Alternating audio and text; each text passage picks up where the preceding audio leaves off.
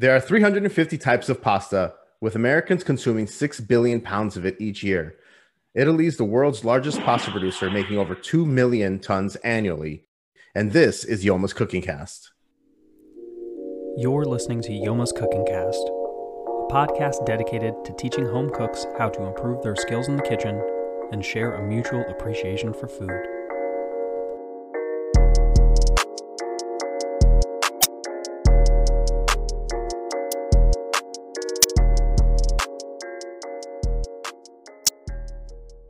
Welcome to Yoma's Cooking Cast. I'm James Yoma. And I'm Andre Fernandez. So I'm very excited to have our guest today. Today we have Chef Jeremy Lett on the show. Jeremy has over 20 years of restaurant experience. He began his culinary experience as a, quote, terrible sauté cook who only got the job because he, quote, knew a guy. Eventually, Jeremy learned how to run a kitchen, spent several years in restaurant operations, training, supply chain. He's been a corporate research and development chef for a national restaurant chain, working for multiple brands. He currently is the executive chef of a multi-unit fine dining restaurant, and in his spare time, Jeremy likes to cook in his home without writing down ingredients, measuring anything, or taking pictures of the food. I'm very fortunate that I had the opportunity to meet and work with Jeremy when I started my first corporate job. Jeremy was also very quickly, I learned, a degenerate too. And pretty much since then, we've gotten along great because Jeremy's awesome. So, Jeremy, thank you so much for being on the show. We're excited to have you. Sure. I'm excited to be here. You know, it's funny. I remember you coming into the office, and it was around the time that both of us were transitioning from the world of restaurant operations into the world of corporate restaurant life, I guess. And it's quite a transition. So it was cool. We were both going through that at the same time. I think we were both a little more rough around the edges back then. Oh, yeah, for sure. Well, and I think anything moving from night shift to day shift, you could tell those who have already appropriately adjusted, using Kathy as the example, and then probably using Tom as the other example of he's still a restaurant guy. It's in his blood and bones. There's nothing that's ever going to bleed that out from Tom. That's the truth. That's why I love him. All right. So we're excited today. We're going to talk about pasta. And if there's anybody I know who is the pasta authority, it's Jeremy. So are all pastas created equal? Like, let's start with that, because I'm definitely the guy that I go cheap and I will buy the store brand where shopping is a pleasure. Or I'll buy the Aldi brand.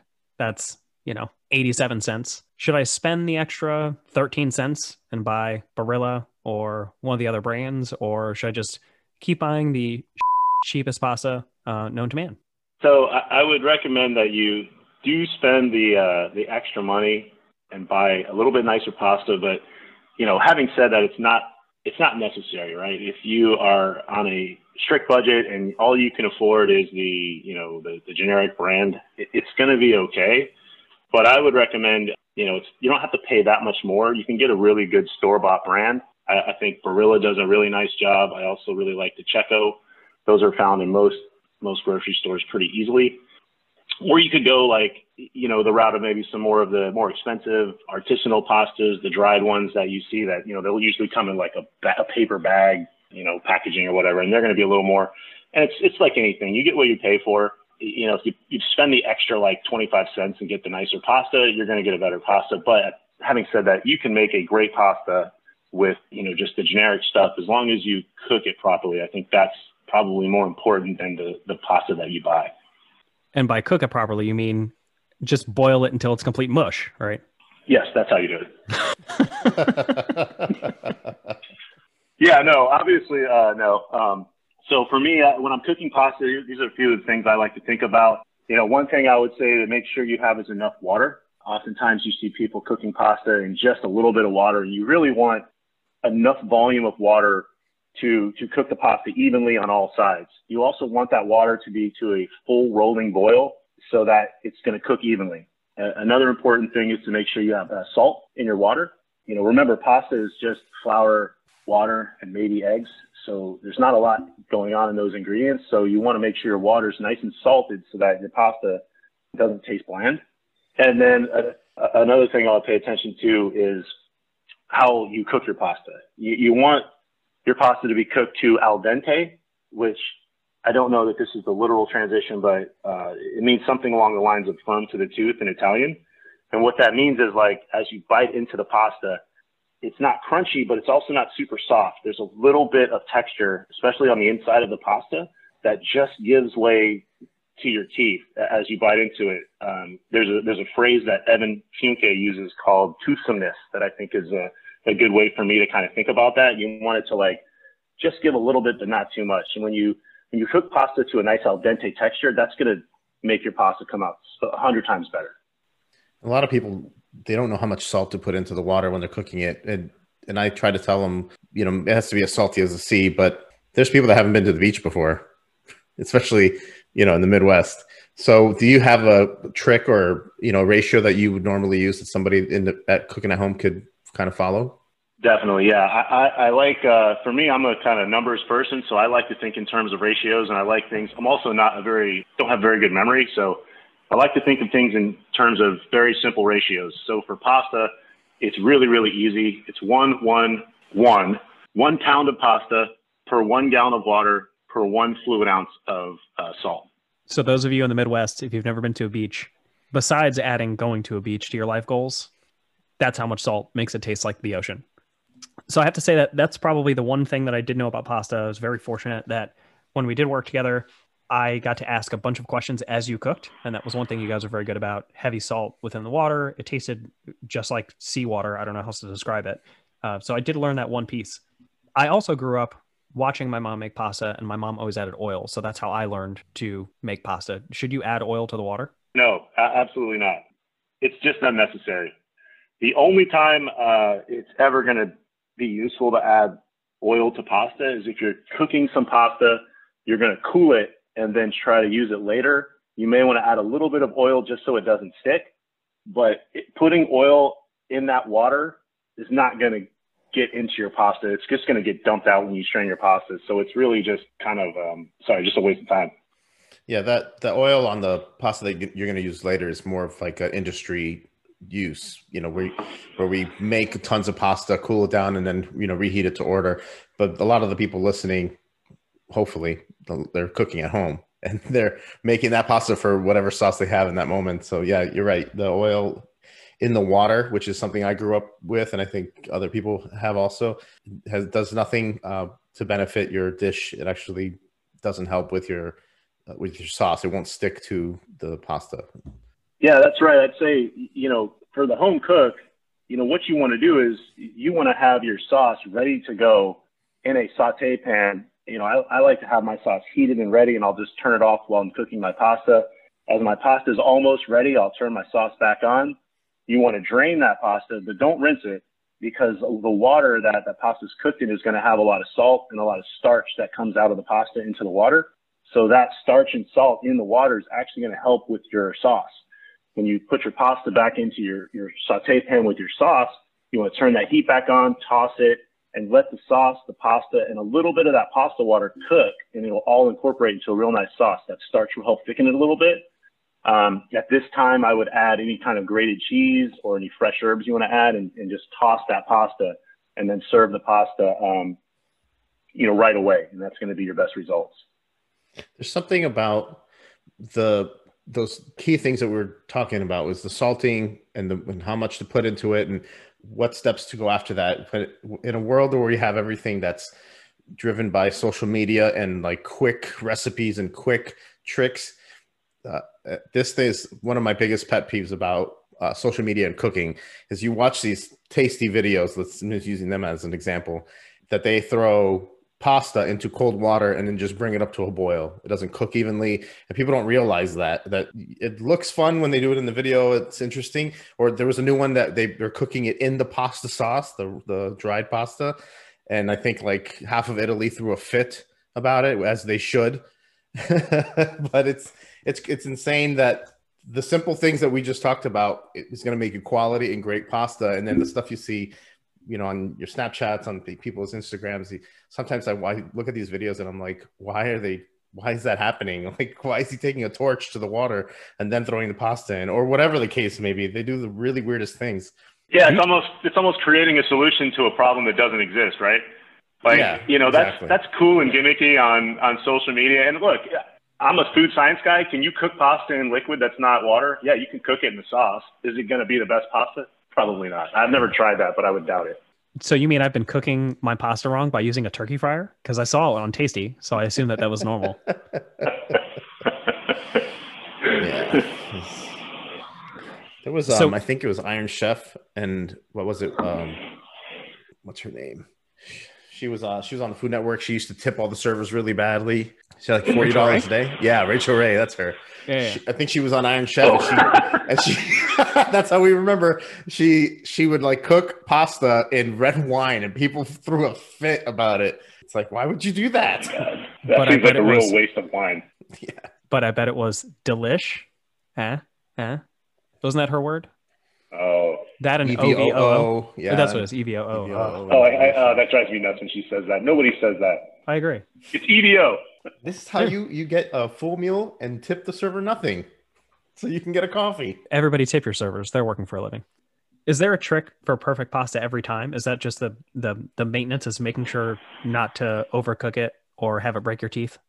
I mean, that's probably the biggest piece of it, really, is just getting the texture right. I'd say another thing that a good tip for the home cook is, I touched on this before, but you want to toss your pasta with the sauce. You don't want to cook your pasta and then put it in like a bowl and then just ladle the sauce on top. You see that done in homes, and actually see that done in restaurants sometimes too.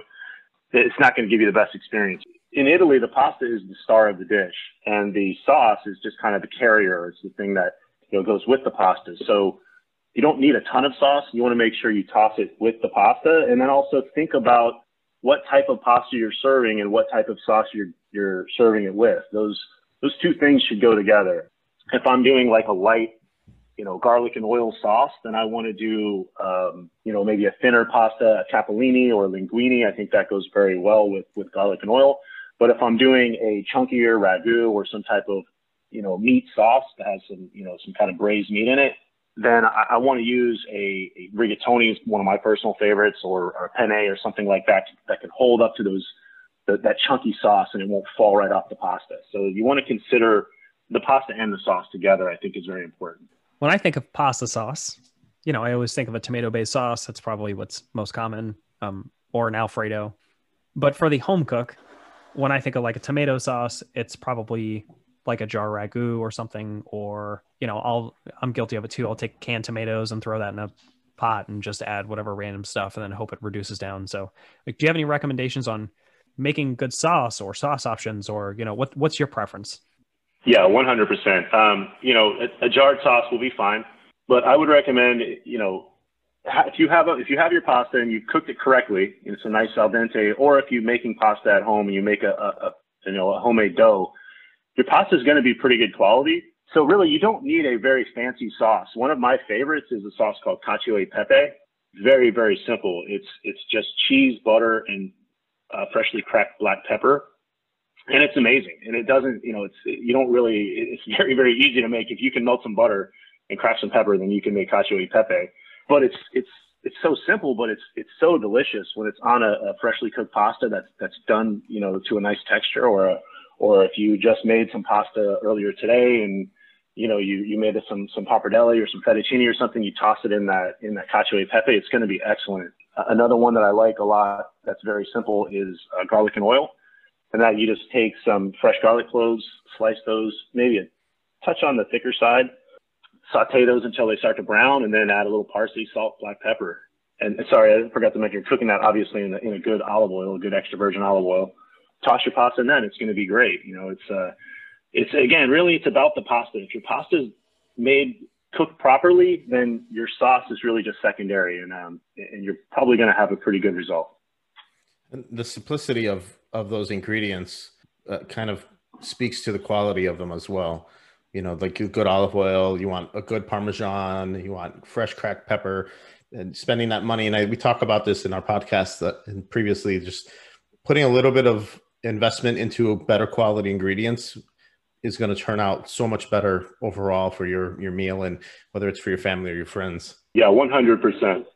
Maybe use like your dad's Hulu account for a week, save the $5, and then apply that towards a good olive oil and a slightly better pasta. So I do have to say, it's interesting hearing the cacio e pepe as an actual sauce, because when I was a kid, I remember being home sick from school. My aunt picked me up And that was the first time I ever remember having, very vividly remember having like buttered noodles. So I had buttered noodles with cheese, and I didn't know that was like a real name. I thought it was just like a cheap, easy meal. So it's kind of interesting to think that that's like a real dish. Yeah, it's a real thing, man. And I'm telling you, if you make a good pasta, you serve with cacio e pepe, it'll blow people away every time. It's very, very simple. As long as your pasta's done well, you don't need a super fancy sauce. Now, you can make a nice sauce, and it's going to be excellent too. But the thing I like about pasta is it's very rustic. It's born out of, and a lot of times some of the best food is born out of poverty. So a lot of the poorer regions of Italy, they would come up with these very, very simple dishes that they've stood the test of time. And if you go to those regions in Italy, they're still, serving it that way. And they're known for that in that specific area. And it's because it works. Just on the topic of sauces, I think we get accustomed to what we eat here in the States, and a lot of things we call a certain name of a sauce is not necessarily the reality of it where it originated from. And bolognese is the prime example. When my wife and I went to Italy on a belated honeymoon last year, pre-corona, and we had bolognese, and it was completely different than what we have in the States. It wasn't in tomato sauce, and it was meat. It was just meat and cooked in its own juices, a little bit of tomato, and then a little bit of cream in there to kind of bind everything together and add some richness to it. And it's really known for the northern region of Italy. That's the main area we kind of went through. So we had bolognese in two different places. I like to ask the people in Italy their perspective on like American culture and the food that we call Italian. And they're like, no, that's ragu. And I'm like, oh, they're like, we serve that here. It's not, but we don't call it bolognese. I'm like, oh, okay. Well, then I'll just shut my mouth and eat it. Yeah, I'd say that's very true. Really, most of what we know as Italian food in America is very, very different in Italy. It's usually much, much simpler in Italy than what we do here. Agreed. And I think to your point about the regional places known for their foods, even the towns themselves are very based on certain things they make. Like, Parma is known for Parmesan, and if you can't call it de Parma because it's not from there, you just say, Parmesan. And then what's the other one? We know it as bologna growing up. Mortadella? Yeah. And when I went to Italy, I was like, look at all this bologna hanging up here. I knew better. I didn't make a fool of myself. I didn't say, hey, can I get some bologna? No, I knew it was mortadella. I've experienced it, but it was cool to see like where it came from. Like, okay.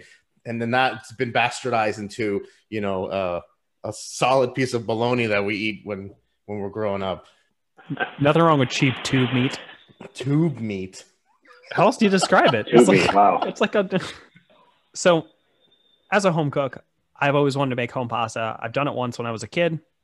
My dad got this fancy pasta contraption. We absolutely just decimated my kitchen with flour everywhere. And it had this little crank handle thing. And we made like, I don't know, I guess you call it like a fettuccine pasta. And then it made a great statement piece above our fridge for 9 years. Do I need special tools or any experience really to make homemade pasta? Or can I just make it with whatever random utensils I have attached to my body? Yeah, so the answer to that is no, you don't need any special equipment. I do know the machine you're talking about. That's the little one that has the hand crank that clips on your table. That's and it does make a huge mess. Flour gets everywhere. Yep. And those are cool. I have one. And it sits in the cabinet. I don't really use it very often. I would say if you're going to try to make a lot of sheeted pasta, like fettuccine or pappardelle or something like that, if you have a stand mixer, I'd buy a mixer attachment if you want to, be able to produce more at a quicker rate. Those are going to be a little more efficient than those like hand crank ones, but I still think the hand crank ones are kind of fun to do. I do like them. For me, if I'm going to make pasta, I really do enjoy making it by hand. I think it's something that is worth learning, especially for the home cook. If you want to learn how to make dough, pasta is an excellent way to start because dough without yeast is so much easier than dough with yeast. Once you introduce yeast to dough, the difficulty level goes up by like 9 million. So pasta is very simple. There's no yeast. It's just flour, water, maybe some eggs, and that's basically it. You can shape it by hand. You don't need a dough hook. You don't need a mixer. You can roll it out by hand. You don't need a sheeter or any of the thing I said that goes onto the KitchenAid. You don't need that. All you need is a rolling pin.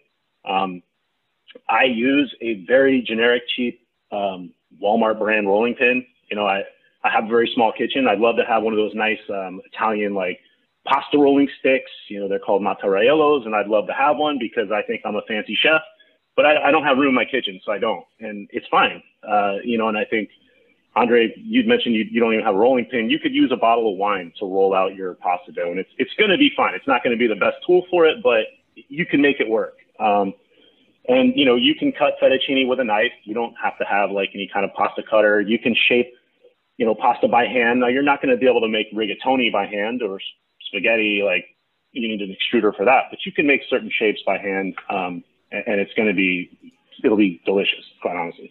So I don't have to fly to Italy like season 2 of Master of None to figure out how to make pasta. Such a good show. Another show I have no idea what you're talking about, but no. Such a good show. Oh my God, it's so good. But point being, I don't have to fly to Italy to learn to make pasta, right? No, but it'd be fun though. Yeah, it would be fun. like the best experience. I haven't even made it to Tarpon Springs, and that's like an hour away. So something tells me going to Italy is not going to happen anytime soon. So with that, if I want to make pasta at home, do I need to buy special ingredients? Can I just use all-purpose flour? I mean, I have water, so that's always good. Do I need to be like, do I need New York water? Is there like a gimmicky thing that I need to make sure that it comes out to be perfect? It needs to be warm. I can handle that. Get you New York water shipped in. Listen, there's a pizza place in Tampa that's their claim to fame, is that they ship in their New York water, and that's what makes their pizza better than anybody else's. So and I can tell you, there's a pizza place that is 4 miles from them that I think is far superior, and I'm pretty sure they use good old Tampa Tap. So, what's the place you think is better than the one in downtown? It's a place Are we allowed called. to say that on here? Yeah, we're going to. We'll give them a plug. I think they're such a good pizza place. I don't care. They There used you to be go. called Yeah. Pachi's Pizza. Oh, I've heard of them. Yeah. So I brought a piece to McGurk once. McGurk still swears by his New York downtown pizza, and Pachi's Pizza closed for like 3 years, and they said they were remodeling. And I literally was like having withdrawals from their pizza place because I could not find pizza nearly as good as this place. And they finally like rebranded as Miro's and reopened, and it's the exact same fantastic pizza.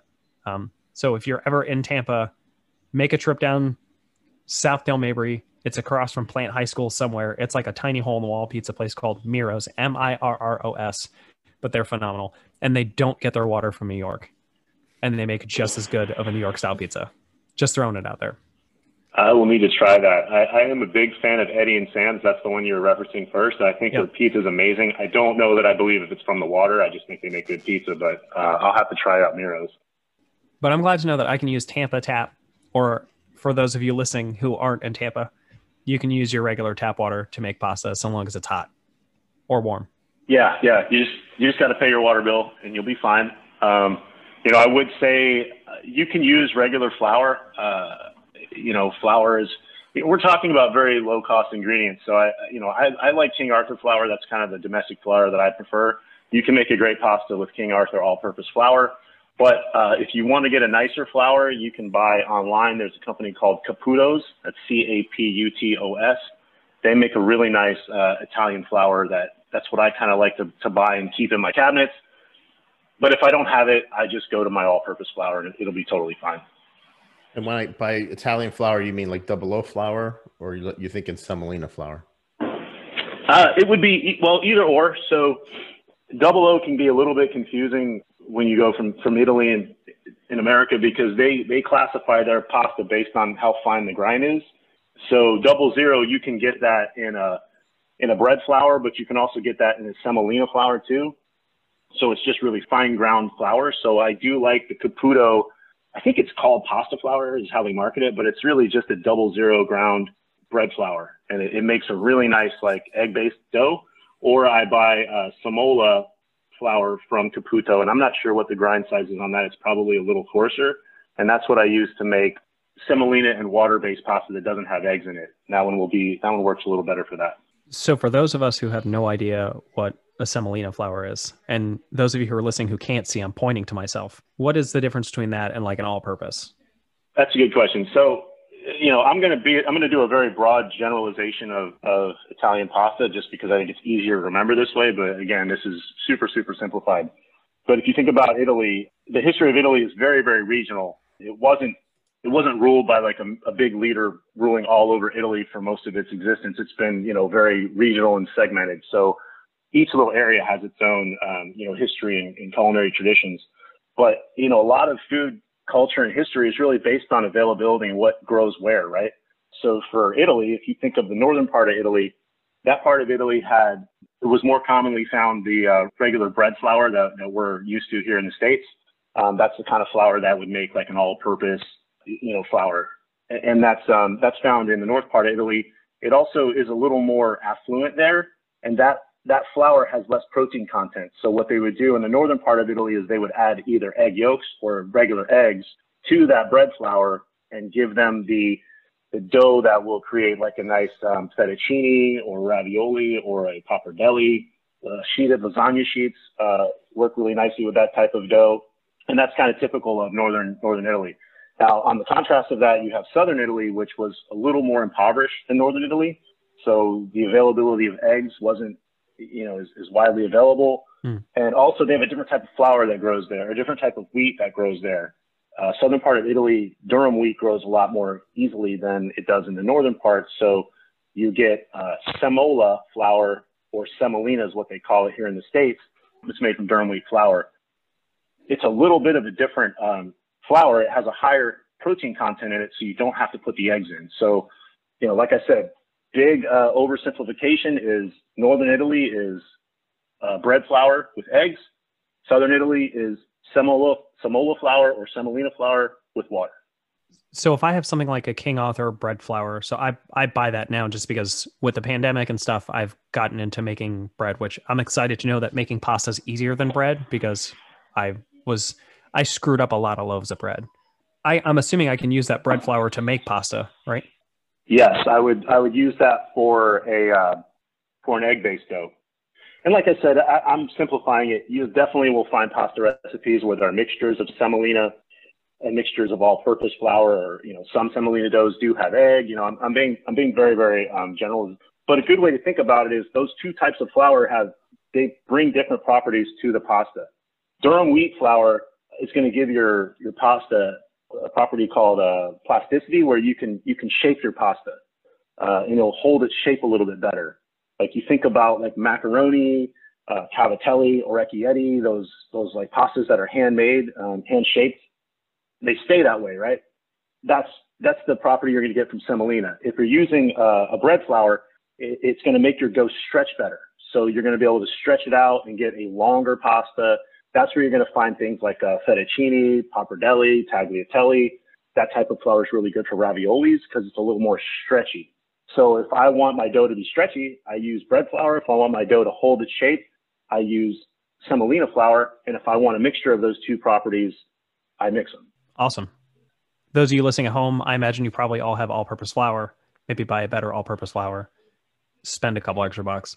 But I think probably most of us have all-purpose flour at home and water. So awesome. I'm excited to try it. I know I don't need fancy tools. I'm assuming experience level, I can go with low, which I would consider myself a slightly better than novice because I do make pizza dough. Actually, I use your pizza dough recipe whenever I make pizza dough. And it's so far turned out pretty good. I love that. Yeah, it's awesome. Well, that's good. I'm glad it works. Yeah.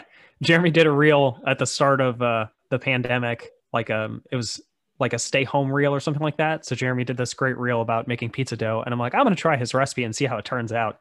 And I did it. And it made this like absolutely awesome pizza. The only downside is I don't have a pizza stone. So I'm sure I've complained about that in a different episode, but I really need to get a pizza stone. I think it will change the pizza game. So what's the process? Like, what do I do? What do I start with? So obviously I need flour. I need water. Yeah, for sure. I promise you, pasta dough is going to be a million times easier than that pizza dough recipe. Just like I said, because of not using yeast. So, let's talk all-purpose, because I guess most people probably have all-purpose. With all-purpose, I would recommend adding some eggs. So what I would do is get your all-purpose flour. I like to sift mine through like a pasta stream, sift it out onto a cutting board. And, you make the, like you see on pasta grannies on YouTube, right? You make the well in the center, and then you've got a little hole, and then you can add your liquids into there. So I would start with 300 grams of flour. If you're going to work with flours and doughs, you should invest the $10 it's going to cost you to get a digital scale. Set it to grams, and then I start adding my liquids. So I'm looking for 185 grams of liquid to go into my 300 grams of flour. I do 2 whole eggs, 3 yolks, and then if that's 185 grams, great, I'm done. If it's not, I add enough warm water to bring that up to 185 grams. Got it. Then I slowly pour that into my flour and start mixing that with a spoon. Just like you can pull up all kinds of videos on YouTube that'll show you how to do it with the fork. And that looks cool, but honestly, you don't have to do that. You can mix it in a bowl if you wanted to. What you're looking for is to incorporate that flour, get it hydrated enough so that it starts to form into a dough. And it's going to be real messy at first and kind of shaggy. And once it goes from shaggy into sort of like a kind of somewhat of a ball, then you want to start kneading it. Now, when you're kneading it, that's the very important piece of pasta. What you're doing there is you're creating that gluten network in your pasta, and that's very, very important in a pasta. So you've got to spend the time kneading. And what I did when I first started learning this is I would set myself a timer of 10 minutes because I didn't want to under knead it. You can't really over knead it. But kneading, you're basically just, I'm not going to go on how to do that. There's tons of instructional videos on YouTube on how to knead dough, but you're basically just kind of folding it over on itself. And you really want to do that a lot. And what you're doing is you're getting all the protein and gluten networks in the dough to kind of align. They start to form these networks with each other and start to hold the pasta together. So you continue to do that. And if your pasta, I wouldn't add any water or flour for the first 5 minutes. But once you've kneaded for 5 minutes, if your pasta feels like it's a little sticky, you can add some flour. If it feels like it's a little bit dry, you can just splash some water on your hands and keep working with it. And eventually you'll get to a dough that feels kind of silky and smooth. And really, this is what I like about making pasta dough by hand is it really is very forgiving. If you add too much flour, it's not a big deal. You can always add some more water. And you may go back and forth with adding flour and water until you get it where you want it. And once it's kind of nice, silky smooth, you've created a nice gluten network in your dough. Now you want that gluten network to kind of relax a little bit. So then you want to wrap it with plastic and let it rest for 30 minutes. That will cause that gluten network to relax a little bit. And then it should make your pasta really easy to work with. What I'm excited to hear about that's what I hate about baking is very precise.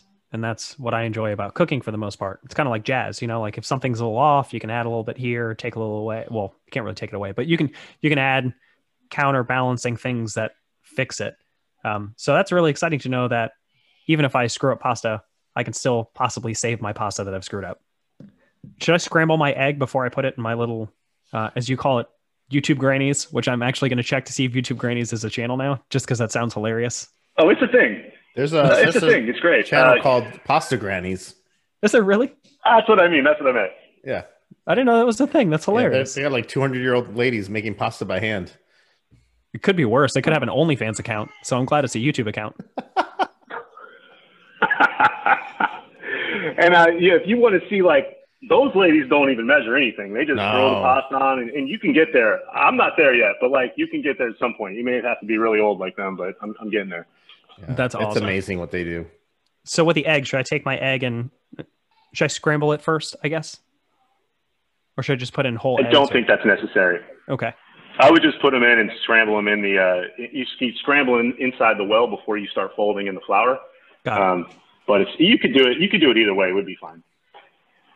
Now I'm really happy that I bought 3 dozen eggs yesterday because I'm going to waste a whole carton basically as soon as we're off this call. But I'm really excited. It sounds pretty easy for the most part. So I let it rest 30 minutes. I cut it to shape, whatever shape that I'm going to choose to do. Do you have a recommended starter shape?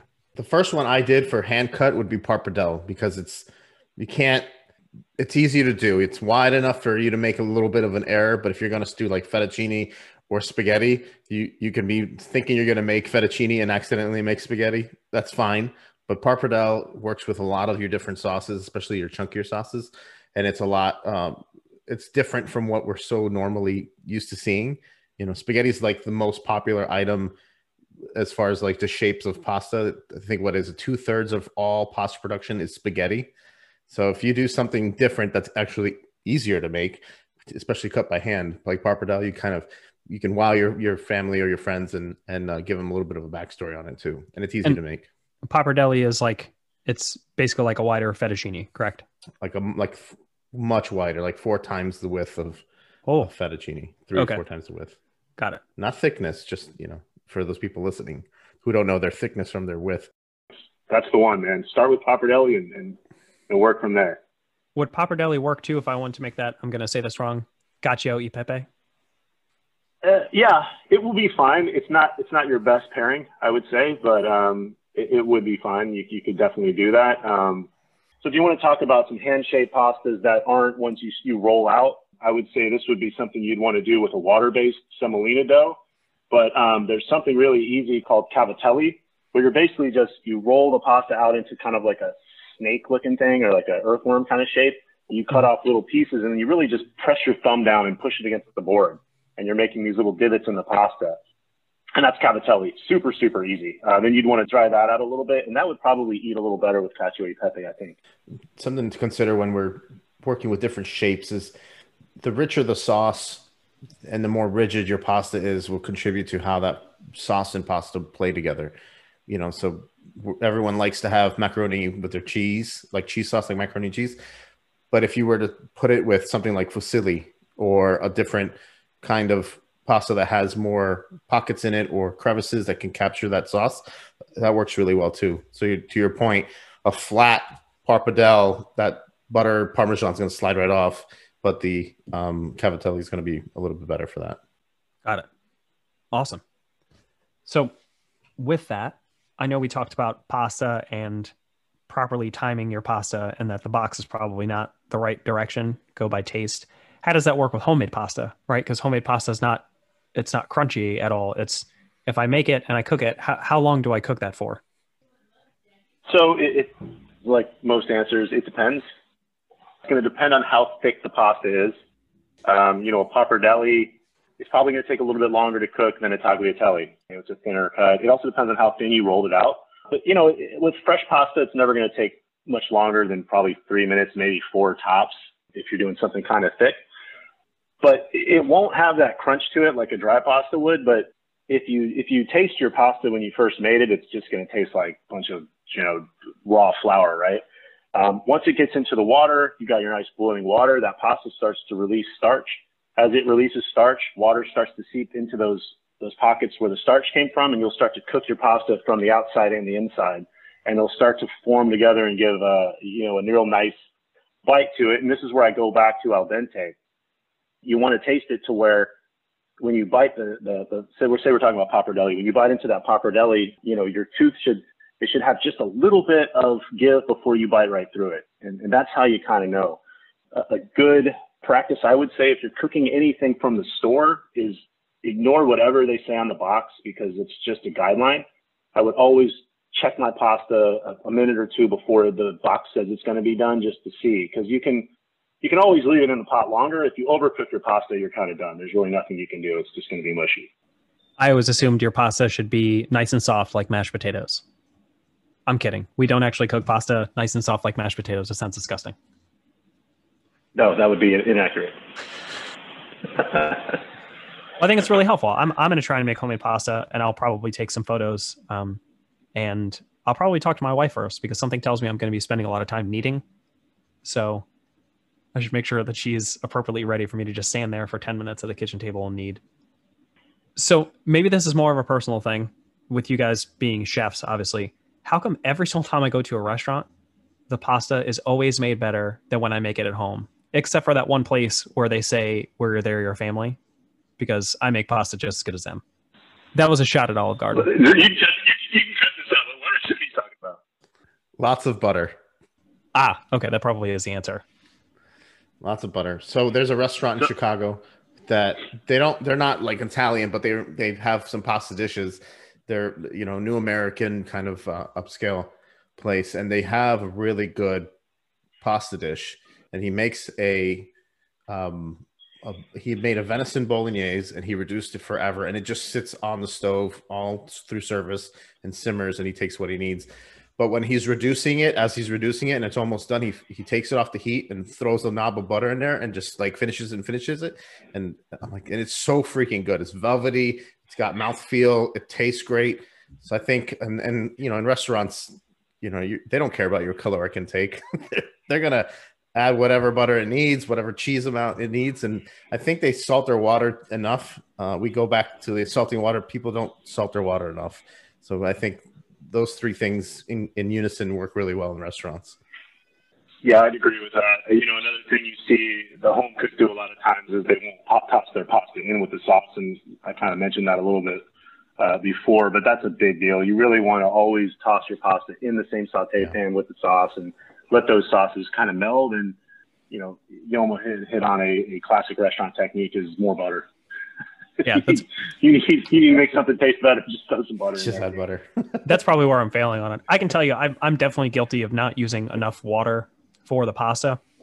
And that's something Shannon does too. We end up using like the smallest saucepan, and I'm much better about it now, I think, than I was before. Before I'd use like the shallowest pan that I have with like the least amount of water possible. But when it's done cooking, the like pasta's almost above the water, you know, when I go to drain it. So So does pasta always need to be savory? Because I think, you know, as a flour-based starchy item, I think like using pizza dough. When you make pizza dough, you can use pizza dough to make like cinnamon rolls. You know, it doesn't always need to be a savory dish. There's this goes back to these tasty videos, which I loathe, but there's a popular thing to take cooked pasta, frying it and then coating it in sugar, but it's not nearly as popular as tiramisu or any other Italian dessert that's, you know, more acceptable than a sweet pasta. I haven't been to a restaurant where they are giving us sweet pasta. Or they're making churro pasta. Oh yeah, there is. Instead of cannolis, they're doing like these half sleeve filled pastas that they fry them, coat them in like, you know, sugar or whatever, and then they stuff them with cannoli filling. And I haven't had it. I looked it up because you had that question written down. I was like, I'm sure that somebody is some TikTok person's making this, but I don't know if it's a thing. Jeremy, you might know. Yeah, I don't know. So you can. I mean, really, because in the world of culinary, you can. It's kind of like people always say there are no rules, but there kind of are rules, and there's rules for a reason. You know, if you're going to do, I've done like sweet sauces with pasta, but it's very difficult, and it has to be for a specific ingredient. I'd say for me, when I think about my career, where I've gone a little bit sweeter has been in the fall when we've done something like a ravioli that has like a pumpkin and mascarpone ravioli or butternut squash ravioli. We may do a sauce that has a little bit of sweetness. You know, we did one of the restaurants I worked at, we did a maple cream sauce with some sage in it. And that was a sweeter sauce, but it was mixed with a ravioli that had pumpkin and cheese in it. So it worked. It wasn't all sweet. You have to balance the savory and, you know, all the other aspects of taste. Because if you just have this like super sweet pasta, I think your mind is going to have an expectation of what the pasta should taste like. And if you break that, you can do that, but I think you have to be very careful. It's challenging to do that and do that well. I think a lot of times you're going to get is something gimmicky and like you almost said, some like TikTok video or something that probably looks a lot cooler than it actually tastes. In the last episode, we answered our listeners' questions, and one of them was, what's the worst thing you've ever made? And the worst thing I ever made was a pasta dish. It was a pumpkin ravioli, but my sauce, if you will, was like it was just a pomegranate reduction glaze, and it was absolutely disgusting, a combination. It was atrocious. And it looked cool because it had real contrasting colors and visual textures. But once you ate it, you're like, oh, the savory of the pumpkin with like the sage and spices, and then the sweetness, like super sweet pomegranate reduction. I was like, this is awful. There's no way. So I submitted it to Tasty Videos, and now it's one of their no, it's not. That's great. Yeah, it's trending online now. So there you go. I mean, so yeah, can it be done? Yeah, but it's tricky. I don't know that I would. I don't think I'd venture there unless I had to. Got it. And this is a total fat kid question. I'm asking this for the same purpose of thinking how you would use flour traditionally, right? So making like biscuits and things like that. You make biscuits for breakfast and that's a flour base. Is there a breakfast pasta? Am I just a total fat tub of shit for asking this question? Does this exist already? The answer is yes, you are. Perfect. So that's also an interesting question. So, I mean, I guess there kind of is. If you think about carbonara, carbonara is, bacon and eggs mixed into pasta. So I don't know that I don't really eat that for breakfast, but it's sort of a breakfast themed thing. I think you'd probably be better off with doing breakfast pasta than sweet pasta. Probably going to be easier. Can we talk about carbonara a little bit more now? Because I'm very intrigued because I don't think I know what goes in this. Oh, yeah. Oh, it's excellent. I think it's traditionally done with guanciale. I could be wrong about that, or maybe it's pancetta or something. But if you have bacon, you saute off some bacon, cook your pasta. Then you want to take some eggs, whip them up into a bowl. You can add your bacon at this point, or you can add it in afterwards. Take that hot pasta, leave a little bit of that pasta water on there, pour it into the bowl, and then toss that. And as you toss it, the eggs will coat the pasta and they'll kind of cook. Now you have to be careful not to overcook your eggs or you're just going to get a bunch of scrambled eggs in there. But if you do it right, you'll get a nice, sauce out of this thing between the pasta water and the cooked eggs. And it makes a real nice silky pasta. You put a little bit of freshly grated cheese on there, some fresh cracked black pepper, some bacon, and you're going to be good to go. It's really another really, really simple but delicious way to make pasta. There's a shape of pasta called garganelli, which is one of my favorites. And to me, like garganelli carbonara is an absolute wonderful combination. How hard is it to make garganelli? Because now I think I know what my afternoon plans are. You need a wooden dowel for that. Yeah, garganelli is maybe not intro level. You're going to have to spend a little more on Amazon. You have to buy whatever the gnocchi boards or whatever they call them.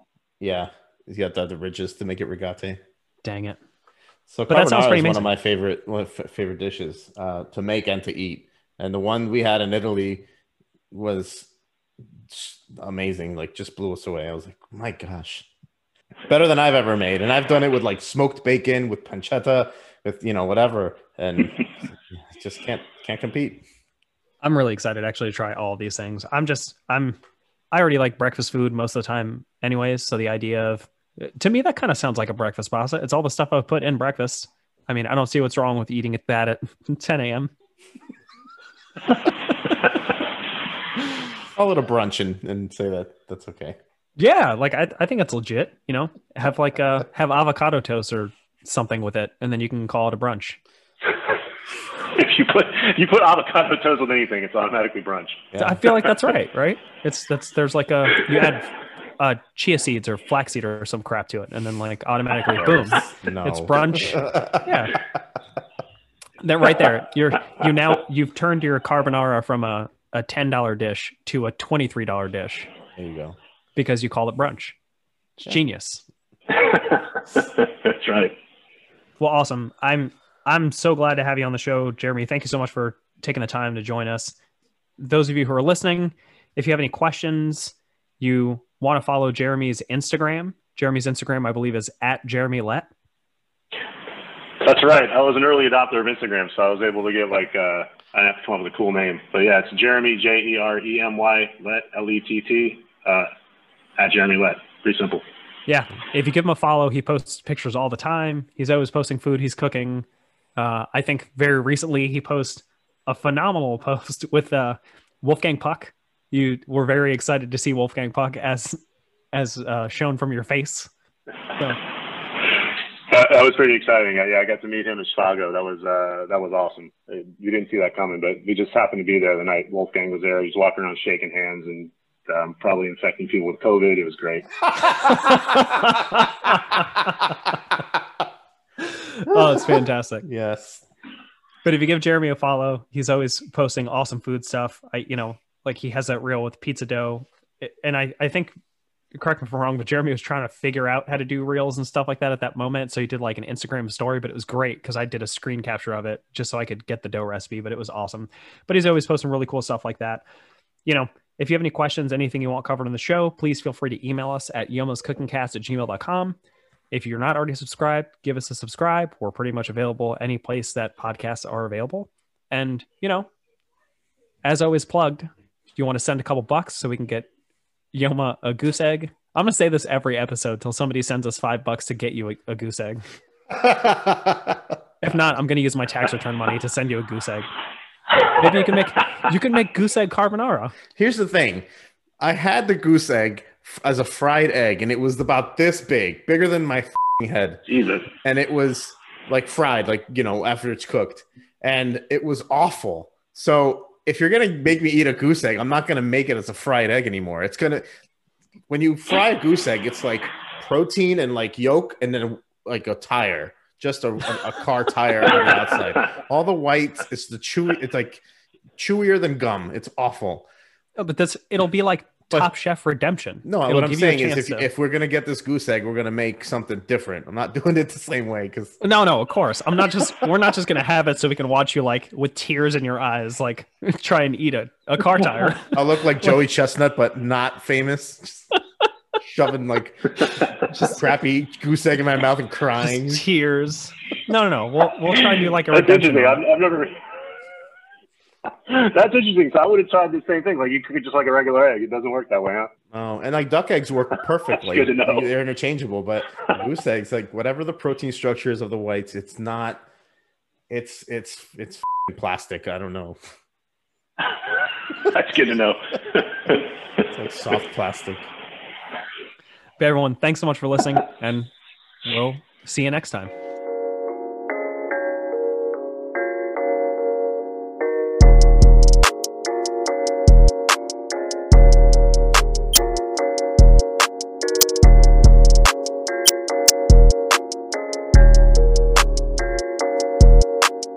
Shaped like this. The best foods are shaped like this. Oh, what is it he says in the movie? He's like, how many foods are shaped like Yeah, the best kinds.